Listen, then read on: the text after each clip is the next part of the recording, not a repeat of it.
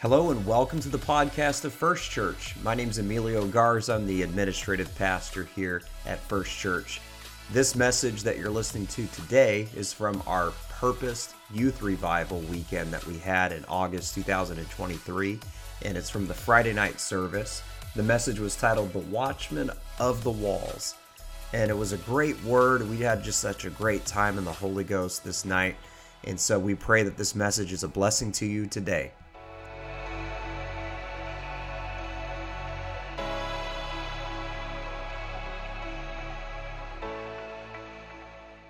Now,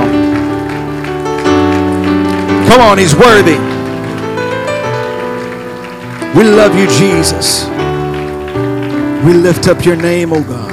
Hallelujah, hallelujah. You can be seated. I've got a few things that I probably need to say before I get started. First of all, I want to, if this is your first time here, I'm kind of unfamiliar with everybody. I don't know all of your faces. The first time I've seen you. If you're new here, I am too. I realize that it can be a little bit intimidating, but don't worry. This is a place where you can feel welcome, and we're glad to have you. You are the VIP. All right, you're the reason why we exist, and so I want to say first, welcome to you, and then to all of you here, thank you so much for being here, for your faithfulness. I know on a Friday night there's a whole lot of places that you could be, but you choose to be in the house of God, and that's commendable. And I want to give you honor for that. And of course, to your pastor and pastor's wife, the whole family, love and adore them. Great man, and it's clear that he loves you, and that is a special trait to have in a pastor. And so you guys are blessed with the best, and so I give him honor, and of course for trusting me to come out here. And I thank you so much for the invitation. I'm glad to have my wife here. My 3 kids are at home. Wish they could come, but my youngest, my boy, I've got 2 girls. They've been in school. Who cares? They're whatever. But my youngest, my boy, he just started. His first day was yesterday. And so we're kind of, it's been a roller coaster for us, you know. So we miss them, but I'm glad to have my wife with me. If you have your Bibles, I'm going to get you to turn to the book of Isaiah.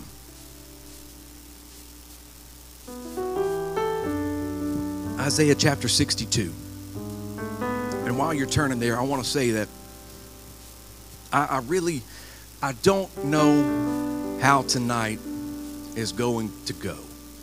My wife and I woke up. We've been up since 3 o'clock in the morning yesterday. Today, well, no, I guess technically it's today. We've been up since 3, and I'm probably a little bit jittery from all the coffee and stuff that I've been drinking all day long, and there's no telling what in the world is going to come out of my mouth tonight, and it makes me a little bit nervous because I know this is live stream. You can't just get away with saying anything these days. So I don't know how this is going to go, and I'm doing something that is probably considered taboo. Normally, evangelists, we're preaching out. We should stick to something that we know works. But I feel in my heart to preach to you something tonight that I have never preached anywhere else before, but I feel it for this service. And I'll tell you that I did not fly all the way from Louisiana tonight to come have good church. I'm here because I want an encounter with the supernatural. And if we don't have that, then what are we doing? That's my goal. That's what I want. And I hope that tonight you'll be challenged in your spirit. And hopefully this goes over well. We'll see how it goes. promise you this. If it doesn't, I probably won't ever preach it again. Isaiah 62, verse 6. I have set watchmen upon thy walls, O Jerusalem, which shall never hold their peace day or night. Ye that make mention of the Lord, keep not silence. Verse 7 says, and give him no rest till he establish, until he make Jerusalem a praise in the earth. And the phrase that I want you to pay special attention to, never hold their peace day or night. Keep not silence. That is the watchman upon the walls. And that's what I want to preach to you for these next few moments. The watchman of the walls. The watchman of the walls. Before you're seated, why don't you just lift up your hands, put your Bibles down, and just help me pray for the remainder of the service. We want God to do something incredible in this place. Jesus, you know that I'm nothing without you. I need you tonight. We need you tonight, Lord. We are here for an encounter with your presence. We pray tonight that you would give us a demonstration of your love, your power, your glory. We already feel you tonight, God. We're praying that you would open up the floodgates of heaven and let your anointing flow in this place. Do something spectacular, Lord. Set the stage for what's going to come, Lord, in the coming services. In Jesus' name we pray. And God, we give you all the glory. Why don't you keep it going for just another minute and just give him your best praise. Lift him up right now because he's worthy. Jesus, we're here for you. It's all about you. We love you, God. We worship you, Lord. You are the King of Kings. You are the Lord of Lords. You're everything to us, Jesus. We're here for you, God. In Jesus' name, we love you, Lord. Hallelujah, hallelujah. And you may be seated. There is a beautiful little place on the shore of Lake Geneva in the beautiful country of Switzerland. And there sits a very charming French-speaking city known as Lausanne. It's not spelled the way that it sounds. It's Lausanne. Tourists here enjoy the town's quaint cobblestone streets and the picturesque, beautiful, colorful buildings of the old town that seem to transport onlookers to another time long past. And it's home to numerous world-class museums, including the Olympic Museum, because this small city is also the home base for the International Olympic Committee, which is the authority that is responsible for organizing the Summer and Winter Olympics. But if museums are not your cup of tea, then you can enjoy guided boat rides on the gorgeous Lake Geneva with breathtaking views of the Swiss Alps beyond its borders. And any of these things and more make Lausanne a popular destination. But what sets this little Swiss town apart is another of its top attractions. It is a Gothic cathedral dating back to the late 1100s. Now, the climb up the 224 steps to the top of the cathedral's bell tower offers unparalleled views of Lake Geneva. And those beautiful mountains in the background providing the cherry on top. But even the view is not what sets this old cathedral apart. It's actually what happens later on in the night. Because come evening, when all is quiet in this small city until about 10 p.m., when the cathedral bells begin to toll, it's then that a figure appears like a shadow from the dark and walks toward the railing at the top of the cathedral. And once the bell clanging ends, he calls out through cupped hands and he proclaims that the bell rang 10 times. And he repeats the announcement in all 4 directions. He steps back from the railing and waits for the next hour to arrive. And when 11 o'clock comes, he reappears from his hidden office in the cathedral and he again proclaims the time. And he repeats this process every hour until 2 a.m. His name is Renato Hausler, and he's one of the last in the world to work as a watchman in one of the last cities in the world that still employs the tradition today. And while Renato's job is largely ceremonial, watchmen of old were more than just keepers of time. They were protectors of the people. Because you have to go back to a day when sleep only came with one eye open for fear of the dangers that lurked in the unknown. And these watchmen of the night made peaceful rest more attainable. You could lay your head on your pillow knowing that someone out there had made your safety their priority. And should danger come, you knew that the watchman would sound the alarm. They would ring the bell, blow the trumpets. And while the people responded, those same watchmen were also the first line of defense. Because much more than mere timekeepers, they were heroes of the people, the earliest of the tradition of first responders. The first watchmen of Lausanne began their shifts more than 600 years ago when a series of fires had killed hundreds of people in the town. But the tradition of watchmen began much further back, hundreds, even thousands of years in time. Now, sure, the main concern of the people of Lausanne those centuries previous was fire, but the watchmen on the walls had to keep a sharp eye out for more than just smoke, because dangers far more sinister could be hidden in shadows, concealed in ways that are hard for us to imagine in this age of satellite imaging and radar detection that make it near impossible for you to hide. Smaller camps that lacked the protection of walls surrounding them had to contend with predator animals on the prowl, seeking their next easy meal.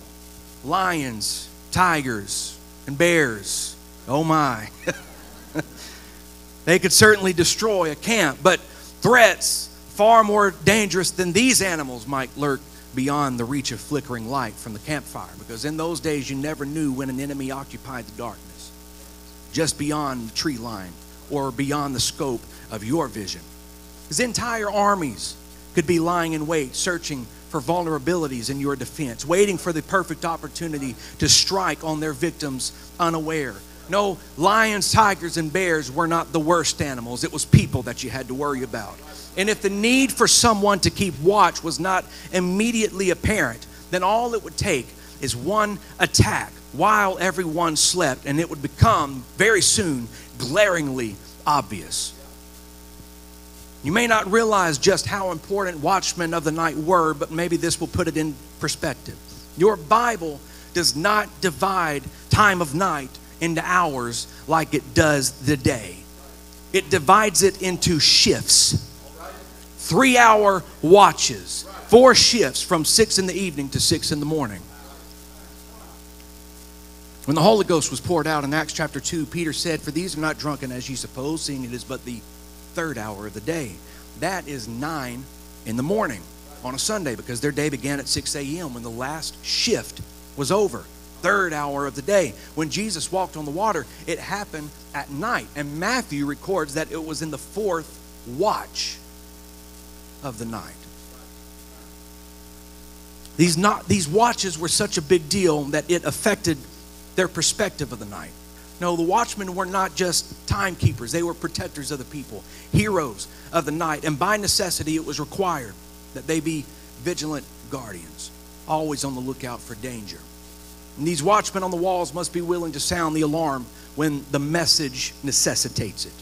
God told Ezekiel in chapter 3, verse 17, "Son of man, I have made thee a watchman unto the house of Israel. Therefore, hear the word at my mouth and give them warning from me."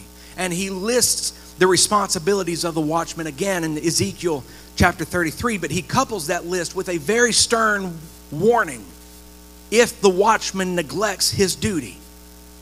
Ezekiel 33 verse 6 says, "But if the watchman see the sword come, and blow not the trumpet, and the people be not warned, then if the sword come and take any person from among them, he is taken away in his iniquity, but his blood will I require at the watchman's hand." In other words, if I have chosen you, if I pick you up and I place you on the wall, you have a job to do. It is the watchman's responsibility to blow the trumpet, to sound the alarm. And God says, if someone dies because you did not give them the warning, I will require their blood at your hand. And just to make sure that the watchman understands their responsibility, God reiterates a clarification in verse 8. When I say unto the wicked, O wicked man, thou shalt surely die. See, we're not just talking about lions and tigers and bears. He says, O wicked man, thou shalt surely die. If you do not speak to warn the wicked from his way, that wicked man shall die in his iniquity. But his blood will I require at your hand. God says, let me be clear. I have chosen you. And while others lie, steal in darkness, I picked you up and I placed you on the wall. It could have been someone else that I snatched up out of darkness, but it is you that I have anointed with purpose. So what will you do with what you have been given? You have a message. You have a calling. You have a purpose. He could have chosen anyone else, but it was you.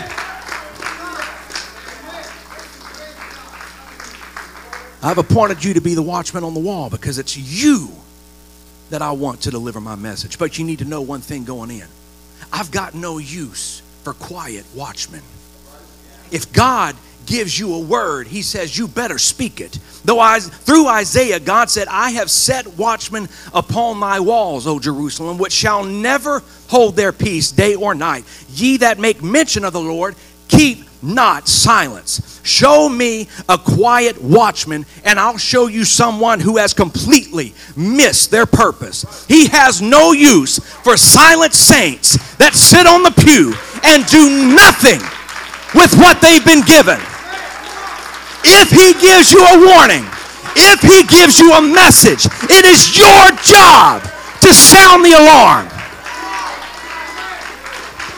If he gives you a message, you better spread that message, because you have been anointed to be a watchman on the wall. And you've got a responsibility not to keep it to yourself, but to tell the world.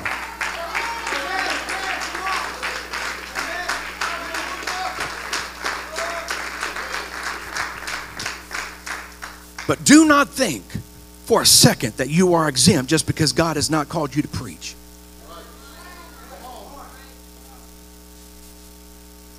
Do not think that you're exempt because he has not called you to some kind of pulpit ministry. See, that may not be your calling, but I'm here to tell you that you are still called. God called you to be a witness. He's given us a message. And if a message must be given, then it is the duty of the watchman to proclaim that message.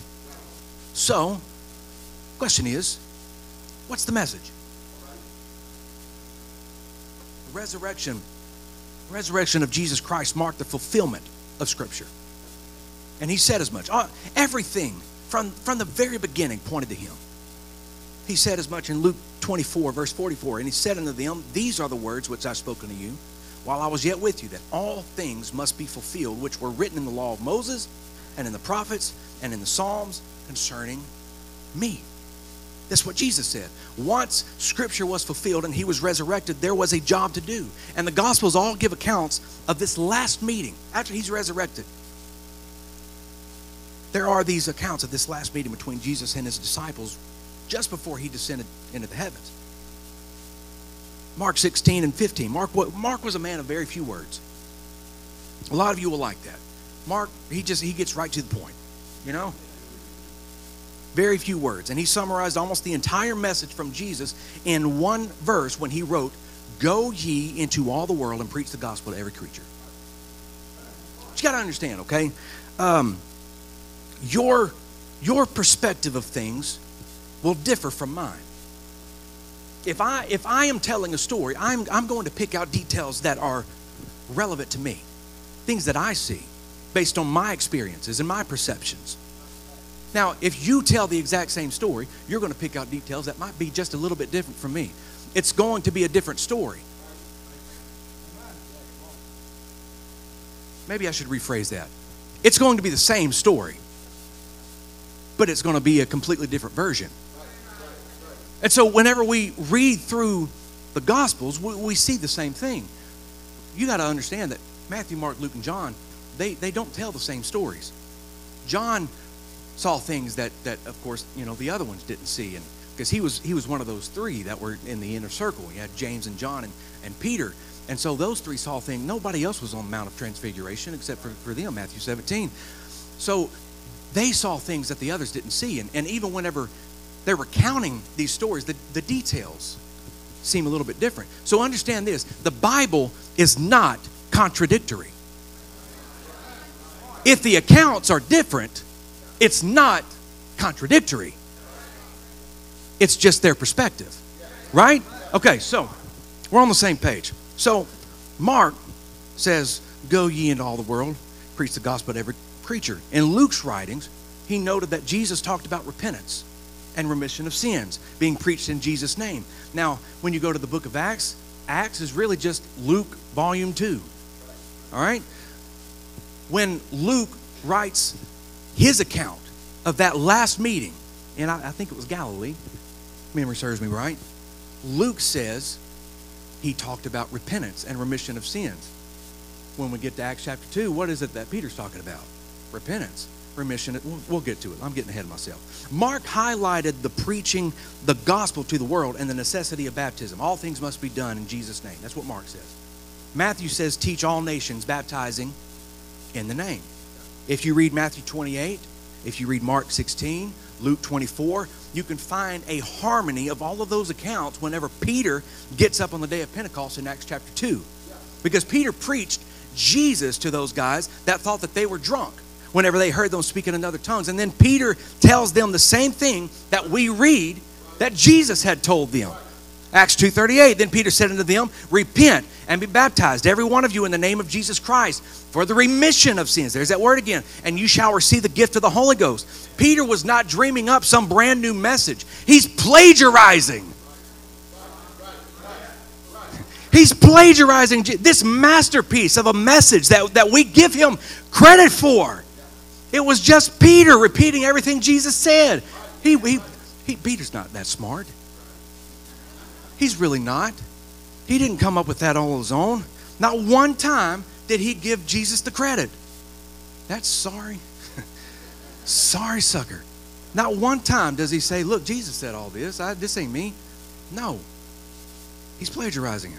But don't think that Jesus is upset about that, because Peter is doing exactly what he was called to do. See, Peter was not born a Levite. And if you know your Bible, you know that the Levites were the ones that were called to work in the temple. These are the priests. Peter was not a Levite. He's not a priest. His calling was not to be a preacher. Peter was a fisherman. But God said, follow me, I'll make you fishers of men. His calling was not to be a preacher. It was to be a witness. See, you may not be called to pastor, but it does not make you exempt from witnessing. You may not have a call in your life to preach, but it doesn't mean that you're not called. You are here for a reason. You're in the church for a purpose.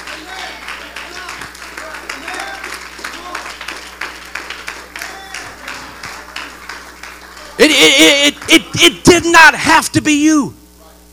It didn't have to be you that he saved. It could be anyone else sitting on these pews, on these chairs. Sorry, my church has pews. It could be anyone else sitting in your spot. But God chose you. What are you going to do with what you've been given?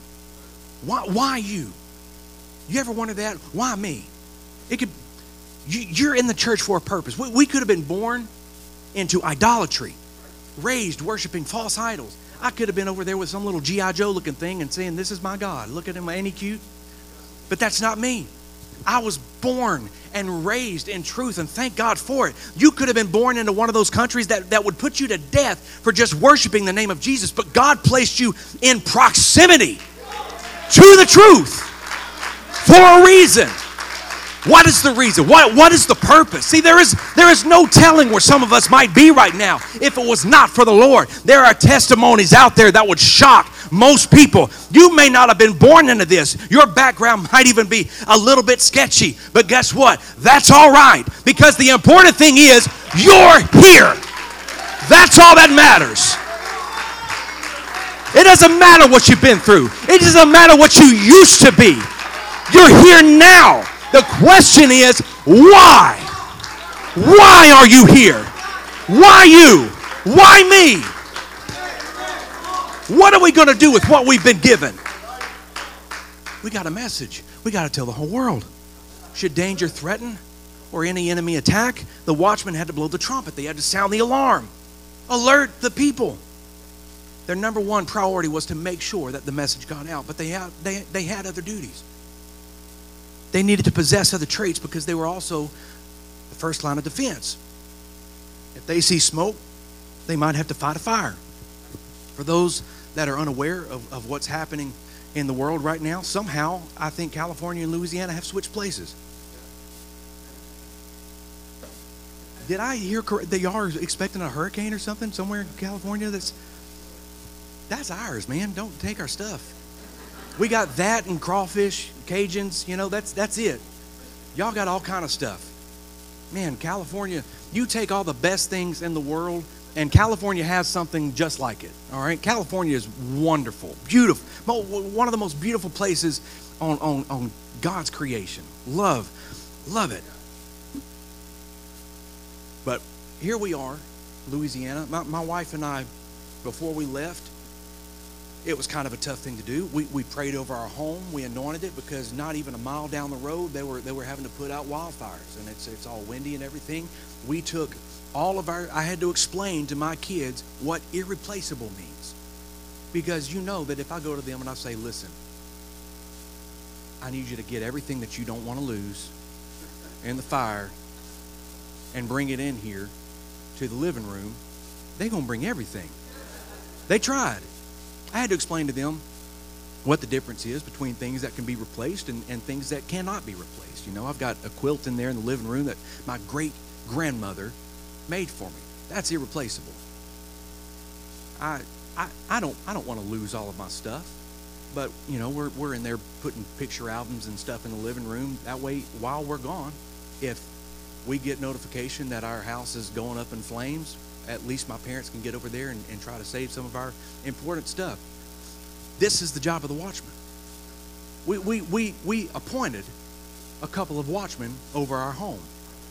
God bless our sweet neighbors who are going to text us and let us know if something is happening to our house. And of course, a dear friend that lives down the road.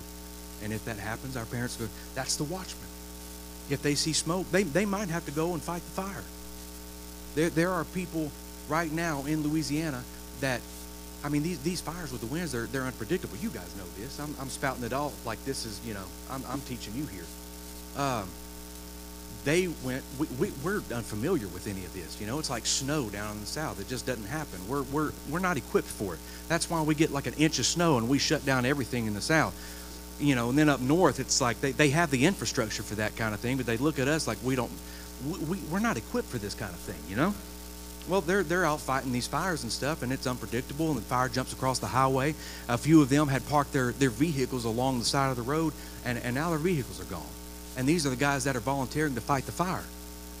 That's what you might have to do as a watchman. You're the first responder. You see a smoke, you might have to fight a fire. If a predator threatens, now guess what? You're in animal control, buddy. Get you a stick or something. If an enemy attacks, they're the first ones in the fight. So they better be good with a weapon. You can't be useless. You better have something.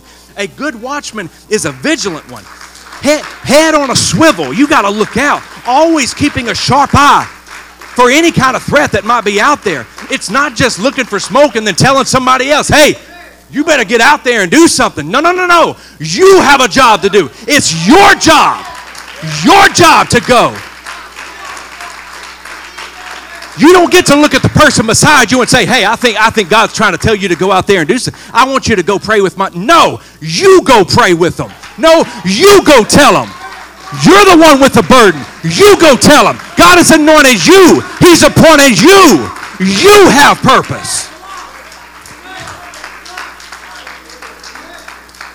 A good watchman is a vigilant one, head on a swivel, keeping a sharp eye for any kind of threat, because the safety of not only your family, but of all the families, it depends on you. It rests on your shoulder. The responsibility is a great weight on your shoulders. A good watchman must always stay alert, because it's important that we remember everyone else is asleep.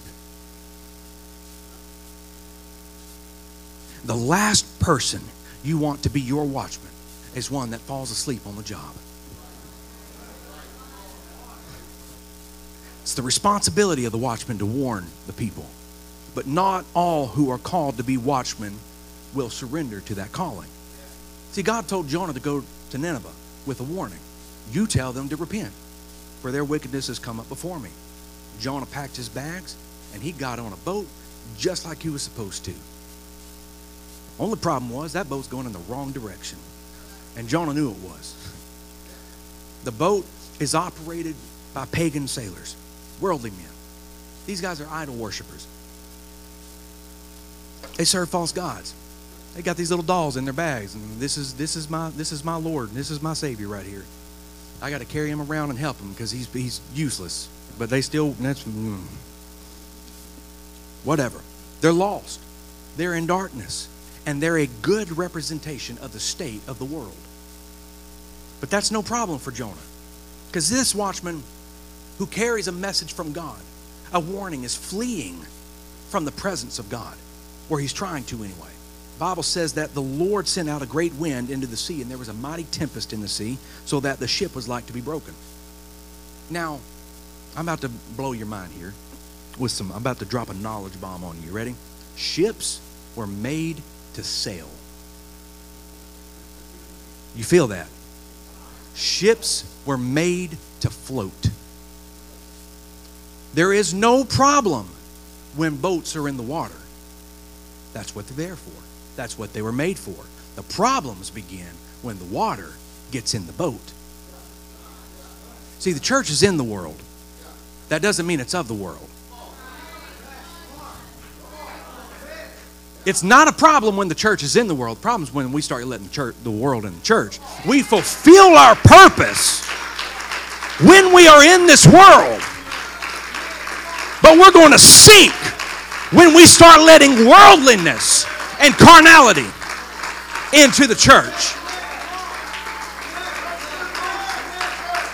What are you going to do with what you've been given? See, sit down. The raging winds torment this small vessel. It's about to break apart in pieces. The rising waves crash against the ship and pour water over the sides as this little boat is tossed to and fro, and the turbulence threatens to tear apart the hull of the ship, and the sailors begin to unload the merchandise that they were carrying, and they throw it all overboard to try and lighten the load on the ship, and every one of them was terrified. And all of these pagan men, they understand we are in a storm. This is the world is not the way that it's supposed to be right now. Every one of them was terrified. And these pagan men, these worldly men, begin to cry out to their different gods and their idols. But where is Jonah? Where is the man with God's message? Where is the watchman with his warning? The Bible said he's below deck, fast asleep. Jonah 1:6, so the shipmaster came to him and said unto him, What meanest thou, O sleeper? And he didn't say it as calm as I was. Arise, call upon thy God, if so be that God will think upon us that we perish not. Again, he was not calm like I was when I'm telling you, all right? There was urgency in his voice. God said to Jonah, I'm sending you with a message. I'm appointing you to be a watchman with a warning. And if God gives you a message, we all know that you better deliver that message. But Jonah flees from God. And not only does he run from his calling, but the watchman also falls asleep on the job. There is no doubt in anyone's mind that this storm at sea, was an act of judgment. And it would be easy to point at the sailors, those pagan worldly idol worshipers, and blame the chaos of everything that was happening, all the calamity on them. But the storm came about because a man with a message ran from God and ran from his calling. The storm was not the world's fault. The storm was there because the watchman sleeps on the job. How easy it is for us to point our self-righteous fingers at everybody else and blame the turmoil on everyone else. It's your fault. Look at your sin. Look at your wickedness. This is all you. But the darkness only gets darker when our light gets dimmer.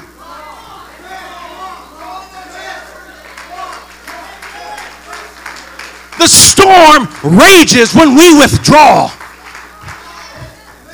How much of the chaos in our nation is due to silence from the church? How much of the blame lies at the feet of us who have neglected our calling, who have fallen asleep on the job?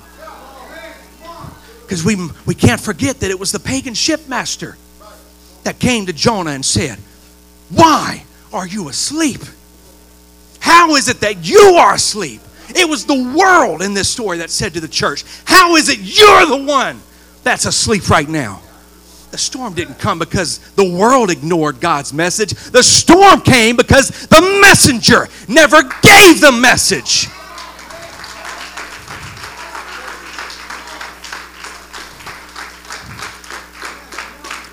I came to ask you tonight, how many revivals await watchmen who neglect their calling? How many souls are lost while we're sleeping on the job? You and I have got a job to do, and we cannot afford to be found idle.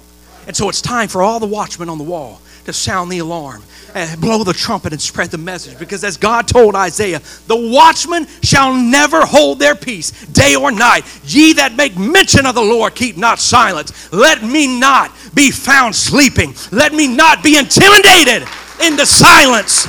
Because I've got a message for the world, and it's the same message they had in those days. Repent, for the kingdom of heaven is at hand. Repent.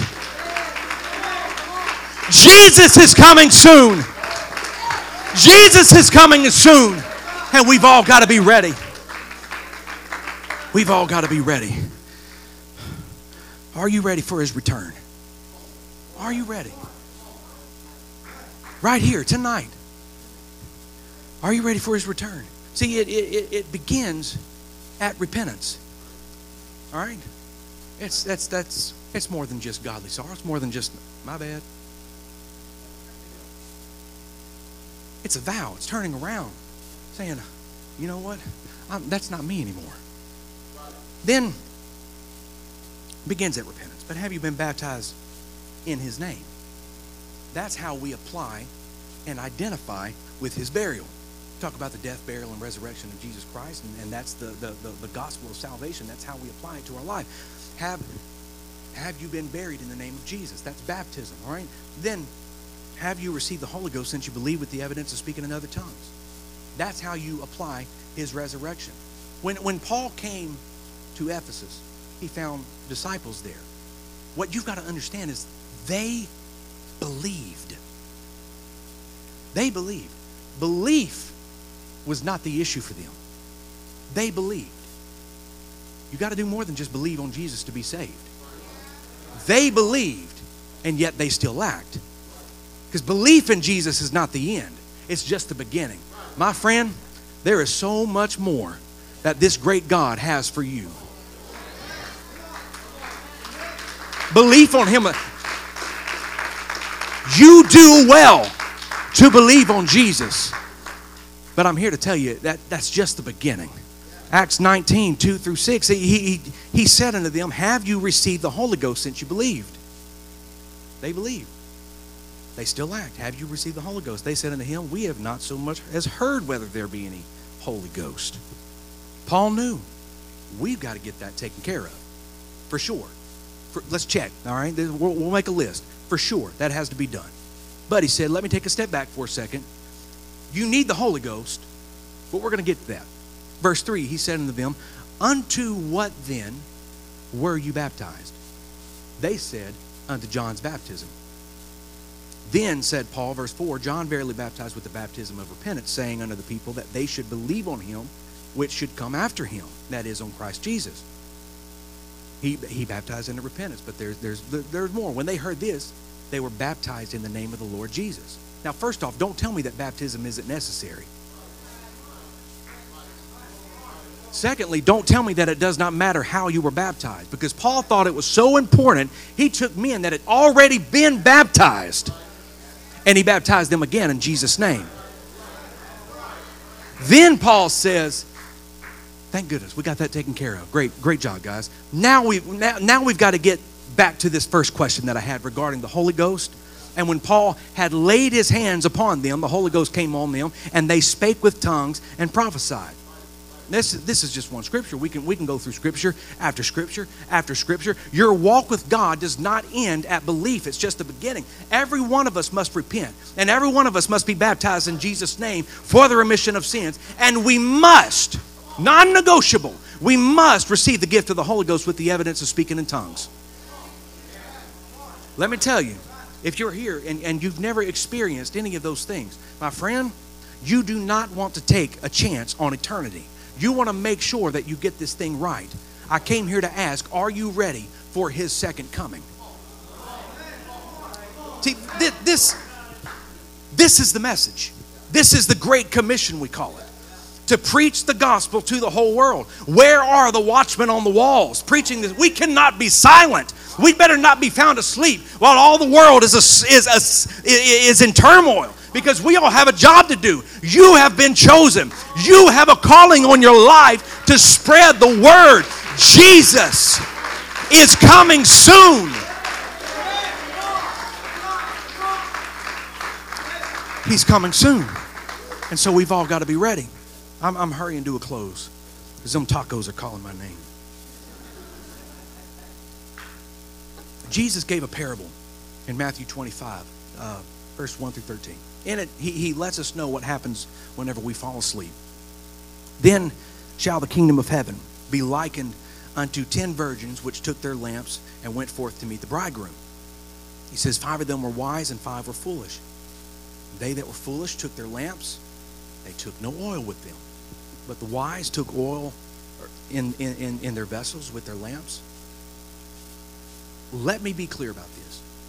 This story is not a parable about saints and sinners. There were 5 wise and 5 foolish. But this is not talking about the church and the world, because all 10 were likened unto 10 virgins. So these kept themselves pure. These lived righteously. They set boundaries in their life. They lived by those boundaries. They abstained from defilement. This is a parable about the church. This is a message about the saints, because the sinners weren't even invited to the party. You're not going to have an invitation to the wedding if you're not part of the church. You've got to be part of the church, okay? So this is about the church. Verse 5, while the bridegroom tarried, they all slumbered and slept. The bridegroom awaits. Jesus is coming again, but the church is asleep. I want you to see what happens, though, when we fall asleep on the job. Verse 6, at midnight there was a cry made, behold, the bridegroom cometh. Go ye out to meet him. Then all those virgins arose and trimmed their lamps. Now you got to remember that these are the saints. This is the church. The world's not invited. This is the church. And if Jesus had not mentioned that 5 did not bring extra oil, we would have nothing else to distinguish one group from the other. It's important that you remember that they all looked the part.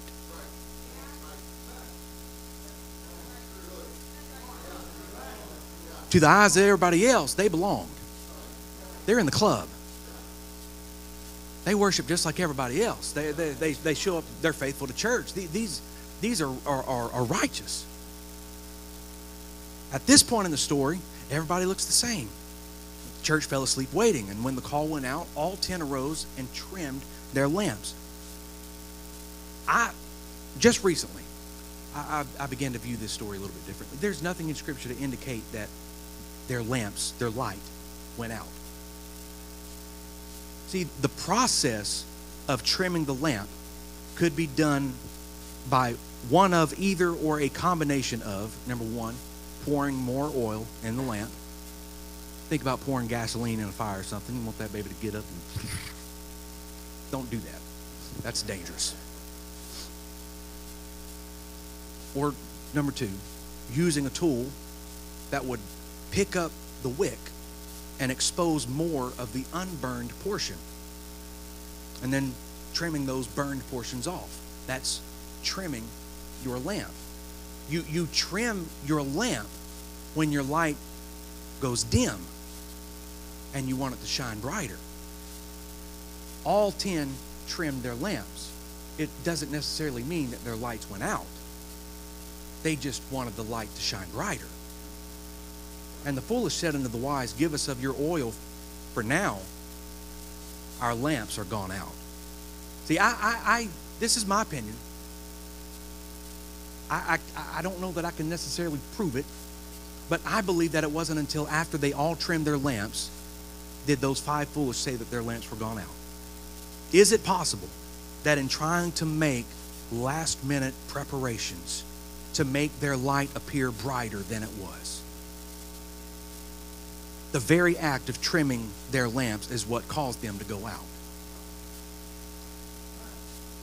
Verse 9, but the wise answered, saying, not so, not giving you my oil, lest there be not enough for us and you, but go you rather to them that sell and buy for yourselves. And while they went to buy, the bridegroom came, and they that were ready went in with him to the marriage, and the door was shut. And afterward came also the other virgins, saying, Lord, Lord, open to us. But he answered and said, verily I say unto you, I know you not. Yeah, I realize completely that the only difference between the 5 wise and the 5 foolish is in the amount of oil that they brought. That's the thing that distinguishes them. The foolish tried to survive on the same oil that they started out with in the beginning. It's just another reason that I can't believe once saved, always saved. Because let me tell you that you can run out of oil. I don't know about you, I need the Holy Ghost every day. I can't get enough of it. You can run out of oil. Your light can go out. You need a fresh outpouring of His Spirit in you. Once is not enough. I'm glad that you got it. You need it, but you need it again. Because the light can go out. I'm getting off track. That's not what I came to talk about. I'm going to talk about that another time. We know that the 5 foolish didn't bring enough oil. We know that they should have prepared extra. But if the church never fell asleep in the first place, then it never would have happened. I realize, yes, the foolish should have brought extra oil too. I realize that it's their fault. It's on them. It is. We're all responsible for our own relationship with God. It is on them. But the 5 wise fell asleep too. And if the 5 wise would not have fallen asleep, they could have warned those foolish who let their light get dim and go out. Because if those 5 wise would not have fallen asleep, they would not have to hear the pleas of the 5 foolish desperately knocking on the door, crying out to the bridegroom, Lord, Lord, open up to us. Lord, let us in. If the church would not have fallen asleep, then maybe all 10 would have made it. Maybe, just maybe, we could have saved more if the church had not fallen asleep. Look at what Jesus says in the last verse of the parable. Watch, therefore, for you know neither the day nor the hour wherein the Son of Man cometh. Watch, watch, watch. There's no use for watchmen asleep on the walls. Jesus is coming soon. We need watchmen willing to sound the alarm that Jesus is coming soon. Jesus is coming soon.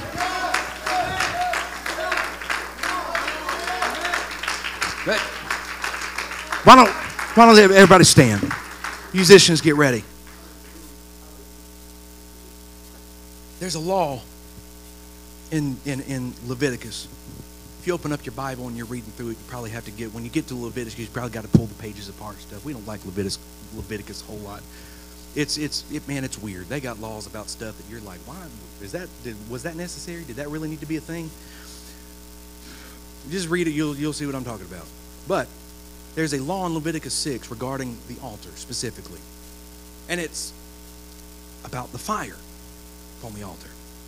Verse 12 says, and the fire upon the altar shall be burning in it. It shall not be put out. And the priest shall burn wood on it every morning, and lay the burnt offering in order upon it. And he shall burn thereon the fat of the peace offerings.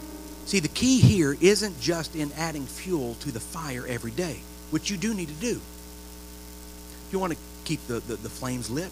You want to keep your light shining. You don't just serve God on Sunday. You got to live for God every day.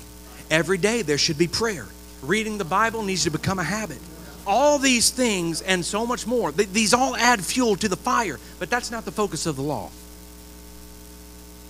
The focus is in making sure that the flames never die.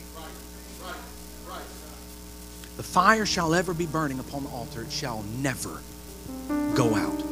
Not if it goes out, go try to start. It shall never go out. Be on the lookout, O watchman. Watch. Listen to what Jesus had to say in Luke's gospel. Let your loins be girded about, and your lights burning. And ye yourselves like unto men that wait for their Lord when he will return from the wedding, that when he cometh and knocketh, they may open unto him immediately. And listen carefully, very carefully. Blessed are those servants whom the Lord, when he cometh, shall find watching. They're not found sleeping. Blessed are the ones found watching. Watching. He says, verily I say unto you, that he shall gird himself and make them to sit down to meat, and will come forth and serve them. And if he shall come in the second watch, or come in the third watch, and find them so, blessed are those servants. They don't know when he's coming. They don't have a clue. Remember, these watches are split into 3-hour shifts. They said if he doesn't come in the first watch, if he doesn't come in the second watch, maybe he'll come in the third watch. We don't know, but you better be out there with your light shining bright. When the householder gets home from the wedding, the servants had to be at the gate with their lamps shining bright. You get a servant that's inside sleeping and doesn't know when the master's going to be home. That servant's going to be fired. They're supposed to be out there at the gate waiting for his arrival with their lamps shining bright. But you don't know when he's coming. They could be out there for hours. And it looks like nothing is changing. Know that if the goodman of the house had known what hour the thief would come, he would have watched and not have suffered his house to be broken through. But ye therefore ready also, for the Son of Man cometh at an hour when you think not. The worship team, they get ready to lead us. I want to invite you around the altar. I came with a message on this day that Jesus is coming soon, and we better get ready. See, I'm not taking chances on my eternity. I'm going to live today like there's no tomorrow, because I don't want to wait another day. Because if I weren't sure, I wouldn't wait another second. I'd commit myself to God right now, and I'd give myself completely to him. This isn't said out of wrath. It isn't said out of anger. Yeah, I got loud a little bit. It's because I'm passionate. All right, I'm sorry. This is said out of love. I don't want to be the one on the other side of that door that has to hear you knock. I don't want to be on the other side hearing you knock and saying, please let me in. I want to be sure. I want to be sure that I'm on the right side of the door, but I also want you to be sure. I don't want to see your voice, hear your voice. I don't want to see your face and say, I knew them. I never would have thought. I saw them. Maybe if I'd just known. I don't want to see you on the... I think it was in Luke's gospel. He talked about a great gulf that was affixed between heaven and hell. And he talked about the rich man that looks up and saw Lazarus up in heaven, but that's not where the rich man is. They see each other. I preached a message a long time ago. I'm not about to re-preach it. I'll tell you, the only thing that could make hell worse is knowing that I led my family and friends there, seeing their faces. I don't want to go. I don't want to go myself. I don't want to be there. But God, if I looked over and there's my daughter There's my kids looking at me saying, why didn't you do something? Why didn't you tell me? And as great as heaven is going to be, as great as heaven is going to be, I tell you what would make heaven sweeter is in the same way, looking around and seeing my family, seeing my kids, and them saying, Dad, you were right. Yeah, we went through hell on earth, but I'm glad we're not in hell right now. Dad, you were right. It was hard. It was hard to live this commitment. It was hard to live this life, but Dad, you were right. I'm so glad.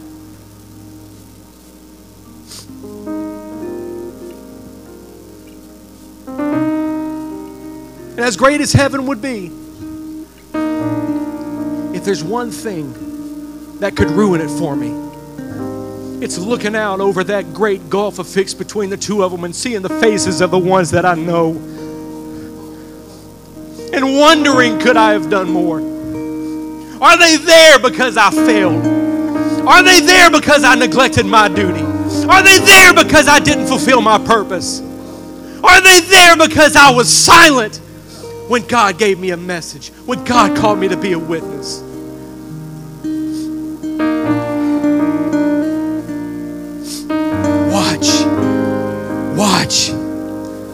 Watch.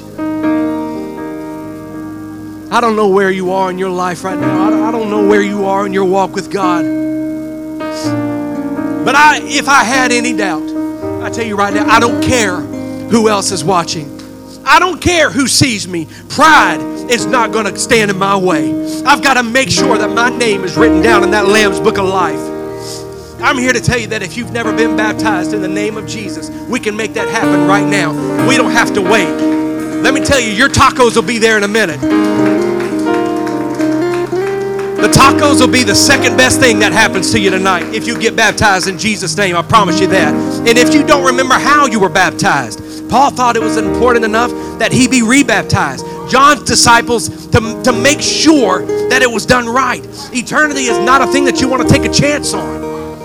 Because you can get baptized right now. And if you've never experienced the gift of the Holy Ghost with the evidence of speaking in other tongues, you can have it right now. All you got to do, listen. You come down here, pray and repent. You don't have. This isn't a place where we don't do the whole confession thing here. Listen, I got enough dirty laundry on my own. I don't need to know yours. Man, my line's heavy. It's hanging. I got no more room. I got my own that I got to worry about. I don't have to know yours. You don't have to confess it to me. All you got to do is you tell him, God, I'm making a commitment right now that I'm never going to be the same. I'm turning around. Forgive me, God. Forgive me. And if you'll do that, you'll repent. You can be baptized in the name of Jesus. You can get the Holy Ghost right now. And I'm telling you, it is life-changing. You'll never feel the same. Your countenance will change. Your walk will change. Your look will change. You can have that gift tonight. But hang on a second. Don't let that word gift throw you off. See, we in a minute we'll have some praise singers that are lined up on this platform, and they're going to sing, and you've got musicians that are going to play, and it's a gift, man. It's a gift. These people are gifted. I know people that they're so gifted it makes me want to quit whatever I'm doing. I'm like, God, why in the world are you calling me? Are you just use him? That's a gift, all right? But that's not the gift that God's talking about. That's not what gift means when he says gift of the Holy Ghost. It's not. See, some people have gifts that others don't. Some are so blessed we call them gifted. But that's not why the Holy Ghost is called a gift. It's not a gift because it's given to some and not to others. I know people like to use, 1 Corinthians 12. Paul talks about the gifts and tongues and interpretation of tongues. And that's not the gift of the Holy Ghost. It's a different thing. I don't have time to get into it. It's not a gift given to some but not to others. It's called a gift because, are you ready for this? It's free. You don't have to do anything for it. You think you're not worthy? You don't have to pay anything. Jesus already paid it all. It's a gift because it's free and you can have it right here, right now. If you want the gift of the Holy Ghost, you got to repent. And more than asking forgiveness of your sins and godly sorrow, and you do need both of those things. Repentance is the act of turning around. You do that, and it's a commitment to God that says, I'm never going back to the way things were. And if you find yourself in need of the Holy Ghost, or maybe you had it before and it's been a long time, let us know. We'll pray for you. We're not here to air out your laundry to everybody. We're not here to embarrass you. We're here to love you. We're here to pray with you. We're not here to mock you. We're not here to judge you. We're with you. We're supporting you. We're encouraging you. And we just want the opportunity to bind with you and pray with you and believe for you. And they're about to lead us in worship. But before they begin, I want everybody in here to find a place to pray. And you may already have the Holy Ghost, and I hope that you do. But all that means is that you've got a job to do. You've got a job to do. And I don't want to be found sleeping on the job. I don't want the world asking of me like they did of Jonah, how is it that you could be asleep right now? No, I want to be found watching, anticipating his arrival.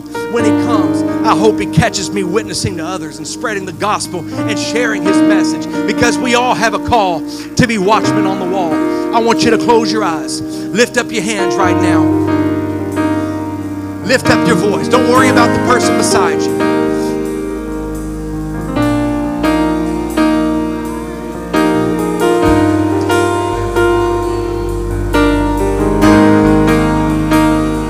I want to see you in heaven. I want to be there myself. I don't want to have to look across that gulf and see your face. Get right. Get it right. Right now. Don't wait another second. Don't wait another day. Jesus, we need you right now. We're here, Lord. We pour our life out to you. I open up my heart to you, God. If you don't know how to pray, just close your eyes. Don't worry about the person beside you. Don't worry about anybody looking at you. Just lift up your hands. Just open up your mouth. Begin to talk to him. Just tell him, Jesus, I give my life to you.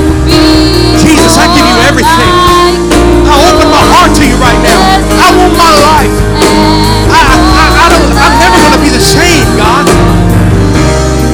I give you everything right now. Come on, lift him up. Lift him up. That's it.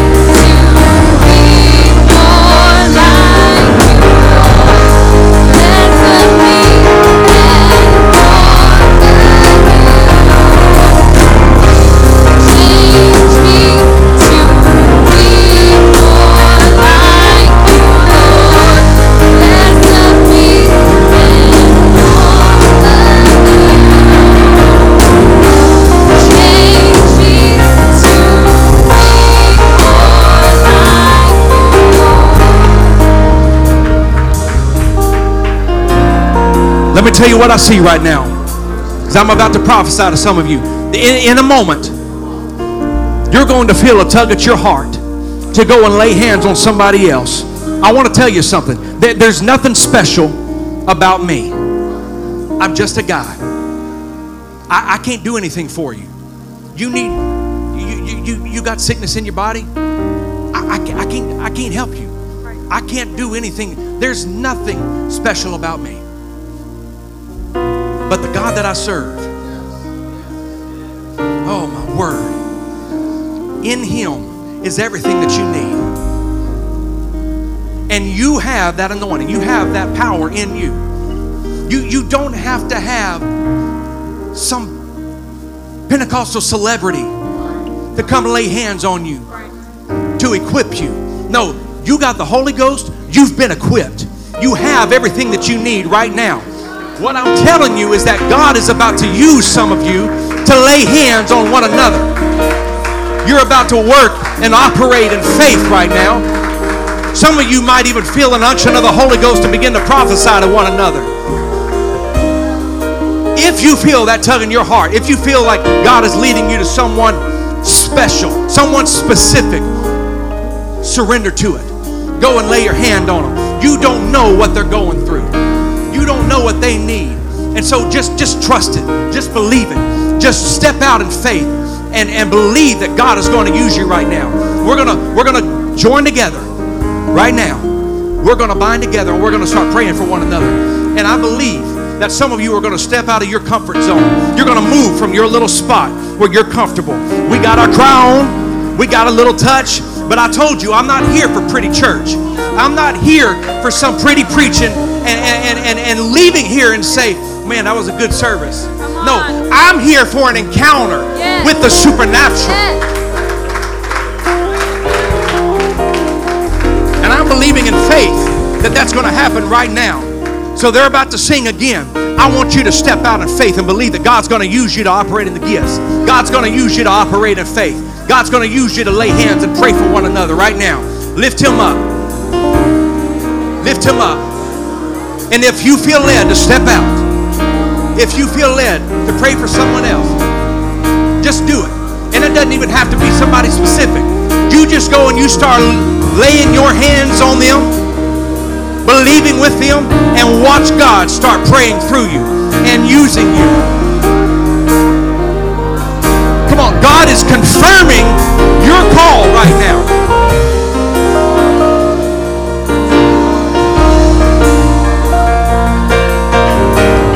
See, some of you are dealing with doubt. You're questioning your calling. You're questioning your anointing. But God is going to give you confirmation right now that He's called you to a higher purpose, that you're going to be used in the Holy Ghost. Step out and pray for one another.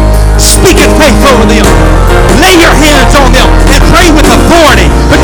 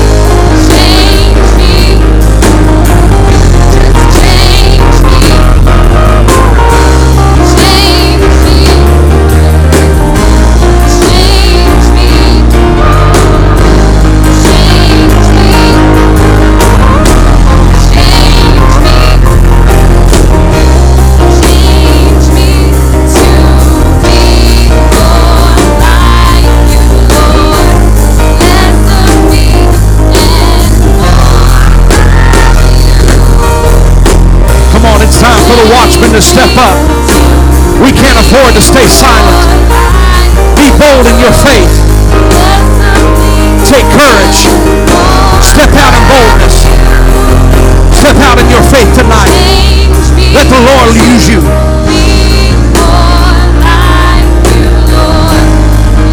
Don't be afraid to go beyond the comfort.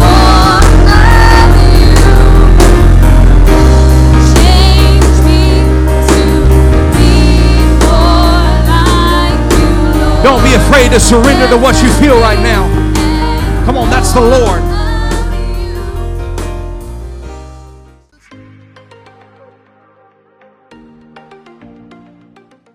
Thanks again for joining us for this podcast. It's such an honor that we could have you, and we pray you were blessed by the word today.